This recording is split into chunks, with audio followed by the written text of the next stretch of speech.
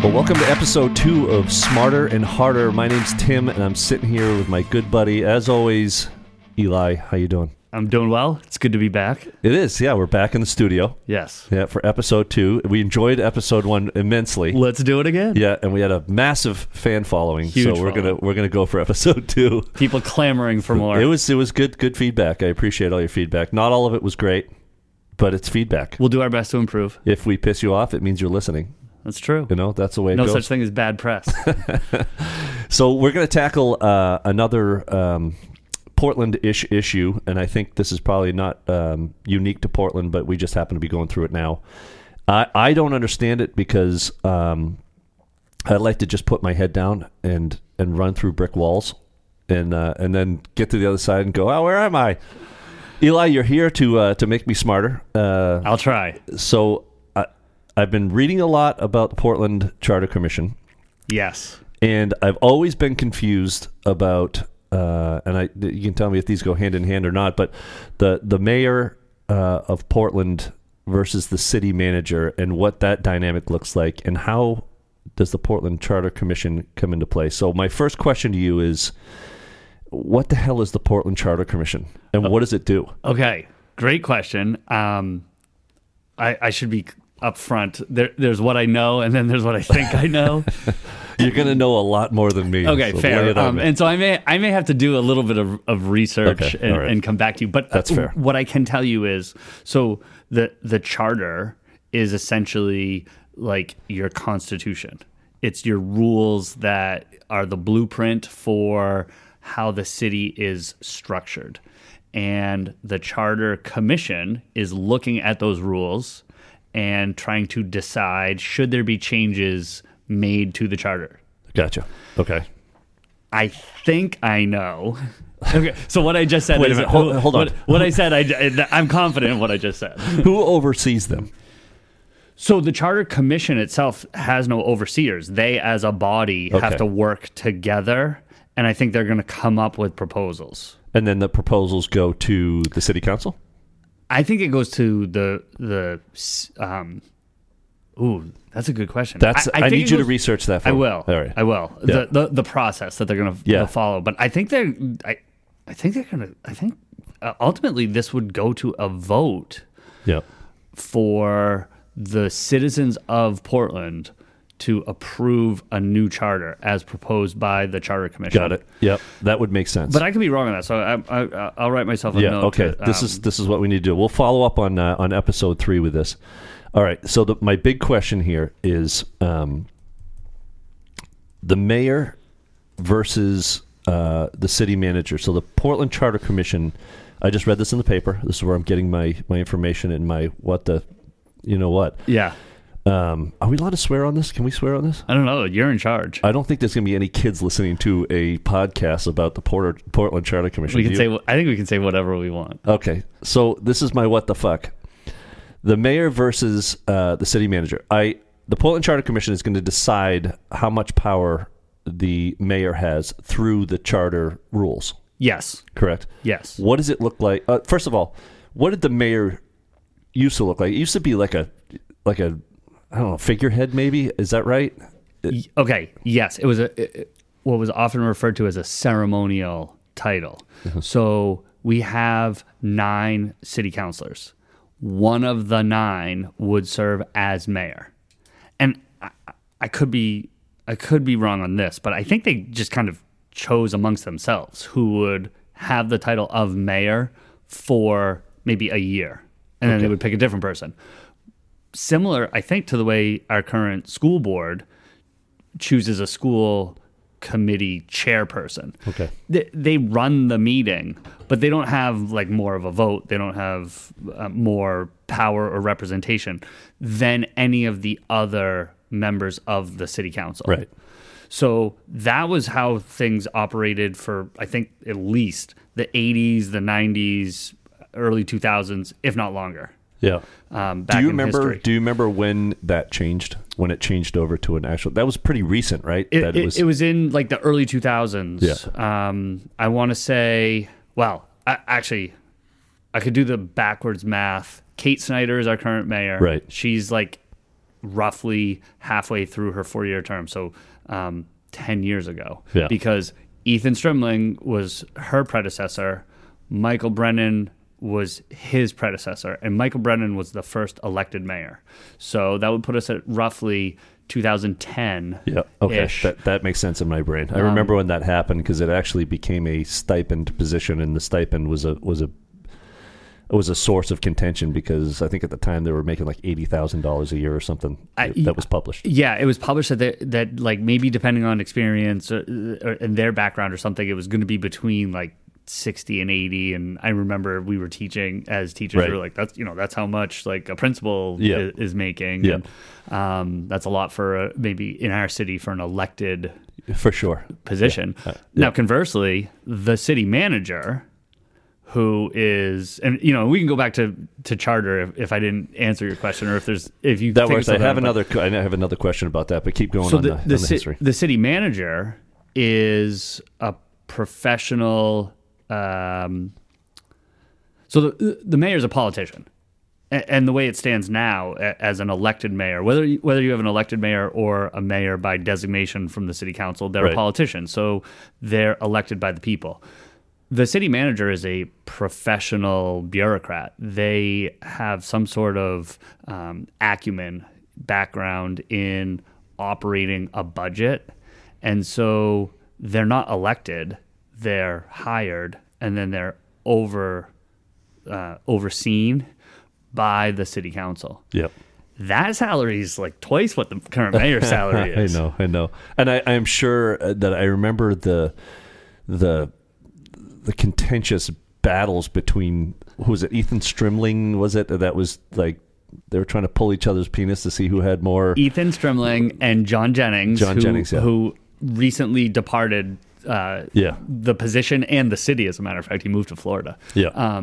They had a real power struggle between the two of them as to power struggle is a better way than putting penis pulling contest. Yeah. They had a real, never mind. I was going to really bad pun with harder and smarter and penis pulling. But that's better left unsaid, maybe. Or maybe better said. Yeah. They had a real difference of philosophy as to who should be steering the ship of city government. And I believe that struggle is what directly led us to this charter review. That was my next question was did the Portland Charter Commission come into play because of Strimling and John Jennings, who John Jennings I know pretty well. He's a good friend of my brother's because their kids played together and they coached together and all that stuff. And he was also on the Coach's Corner booth. Shameless plug. But he just, he had a background of, he brought the Portland Red Claws. Guy. Yeah, and he was, assistant coach for the Celtics. He was in some major organizations that had major budgets that he was, putting together. And he was instrumental in bringing a professional basketball team to Portland. It made me think, that guy's qualified to do a city manager job with a budget like that. Maybe not so much in public service, but I think that maybe the fact that he went from private to where he was in charge to a public scenario where he had to deal with a mayor probably led to some pretty nasty doings with Strimling, who is also maybe the oddest character I've ever seen in my entire life. Well, Ethan is a professional politician. Yeah. That is what he does and what he wants to do. Yeah. And this is my own impression, and I'll have to look this up. I think when Ethan lost the mayoral contest, he decided that he got voted out of politics, but he blamed it on Jennings. Right. And so he said, if I hadn't had to fight with Jennings, if I hadn't been handicapped in working against Jennings, I could have done a better job and people would have liked me more. And if we can change the charter, the next time I run for mayor, I'll win, and I'll have more power. I'll have more power. Yeah. And I think that I don't know explicitly how behind the scenes he was with getting the charter commission approved, but I know, and I've read where he's written, we got the Charter Commission Yes. approved to review this. We got the citizens to vote in favor of examining this issue, or we got the citizens to vote in favor of rent control. So he's part of a group of local organizers who are pushing their agenda. And so the Charter Commission issue is somewhat agenda-based. And if you boil it down, do you want a person who is accountable directly to the voters, vis-a-vis the mayor, who's making the decisions and steering the ship? Or do you want a person who's hired as a professional with a professional background to manage budgets and such? And I think some of that debate gets into, what do you, as Joe Q citizen taxpayer, Jane Doe taxpayer, want from your government? And there are people, both in Maine, in Portland, and nationally, who believe in what gets referred to as the nanny state. What's that? Oh, yeah. We were talking about that before, and I said, save that for the podcast. Yeah, right? What is the nanny state? So, what is that? So ultimately, and really, this could be used to describe the difference in some of the core philosophies between Democrats and Republicans. If I can put on my history teacher cap here for a minute. Yeah. Who knows that this is a somewhat rhetorical question, but I ask you, who knows what's best for you? Is it the government as this organization that makes rules and says this is what our society should be like? Or is it that individuals make their own decisions for themselves and discuss amongst each other, like, hey, my rights end here, your rights end there, let's not step on each other's toes? A lot of people think that you need the government to be kind of a government of the people that is therefore for the people, telling everyone else what to do. But that kind of makes this mayor more of like a father or nanny figure who's then telling everybody what's okay and what's not okay. A lot of other people are like, no, just make sure that the roads get plowed, make sure that the police and fire department employees get paid, and stay out of my way. Right. So, do you want a heavy-handed government, or do you want a government that is just making sure that the bills are paid? And our ability to elect those officials, elect the nanny, if you will, and the nanny's helpers, is really the way we can get our say. However, when you have strong political folks with lots of money and deep pockets, you get into the Charter Commission, where Ethan Strimling could be somebody like Ethan Strimling, who could be influencing stuff from the back end, and now all of a sudden the louder voice is not necessarily what all the people want. And exactly. So he's not necessarily, and not just to pick on Ethan, it could be any given, because he was a former mayor. Right. It could be any given politician who they're not representing the will of the people. They're telling the people what they think is best. And if enough people are kind of supporting them, it becomes this echo chamber where they think that they're right. And so then they're going to march with that. I have the will of the people behind me. I wonder how many people are like me, and I think there's a lot more, judging from how many people go out and vote all the time. But I know what I read in the paper, and I don't usually think beyond what I read necessarily in my different sources of information. So I rely on guys like you, who have maybe studied it a little bit more. Actually, wait a minute. Actually enjoy reading about it. Fair. So that I can get a synopsis, the Cliff Notes version, if you will, of city government. Yeah, but if I can pick on your hard-headedness for a minute, that could be what becomes dangerous. Because if Ethan, for example, can get enough people to vote, and there are more people out there who are like, oh, I don't care, it doesn't affect me, it doesn't bother me. You are a silent majority who doesn't vote.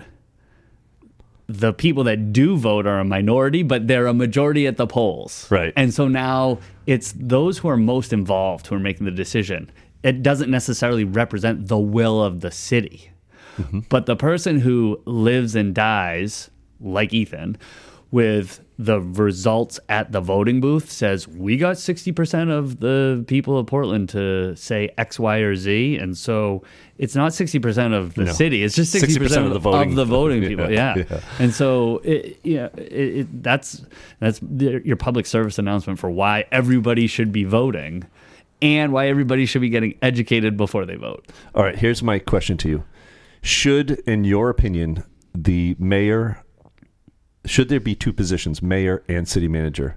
Or is there a better scenario where you have a mayor and a lieutenant mayor who maybe are splitting the duties of that office rather than having the two of them butting heads with each other? So I personally like the way things are set up now. Mm-hmm. The city manager runs the municipality. The mayor is one of 9 city councilors who are the boss of the city manager, mm-hmm. but they're not powerful enough on their own to hire and fire. And so their job is to work the city council and have the city council then work the city manager. And so I feel like there's a lot of checks and balances. Mm-hmm. The city councilors who didn't get along with Jennings will tell you that he was too powerful, mm-hmm. and they couldn't figure out kind of how to direct and guide him, and he shut them out. And there are many former city councilors, not just Ethan Strimling, but others who say it was a bad model and it gave too much power to a person who wasn't elected. And that's fair. I get that. I wonder if Michael Brennan had the same issues. And is Kate having the same issues, or is it just... So I do think that Michael Brennan ran into... some obstacles, but I think he also ran into some obstacles with other city councilors because he felt as mayor, his job was to push the government. Mm-hmm. I think Kate doesn't try to push. I think Kate feels like it's her job to maybe listen, mediate, help kind of keep things on an even keel. Did she get along with Jennings? Do you know? You know her well enough to... I don't know her personally. You don't? Okay. I think... Why not, Eli? That's why you're here. I haven't crossed paths with her. I'm sure she's lovely. No, I think that she... Well, so there's another whole side of like Portland politics, which is Portland business. And so you have a chamber of commerce, which represents the interests of the local business owners. Right. And she's been accused of being a puppet for the chamber, but I think that has to do with... we're getting way off topic here. That's okay. Not too deep into the weeds, but Ethan Strimling is an advocate for higher minimum wage, hazard pay bonus during the pandemic, mm-hmm. for lowest wage earners. And the city council voted against that recently, and Kate Snyder's the mayor, and she was speaking out against this idea of hazard pay, so automatically that made her a puppet of the chamber, whether she is or is not kind of chamber puppet. Yeah. All right, that's enough of that. Okay.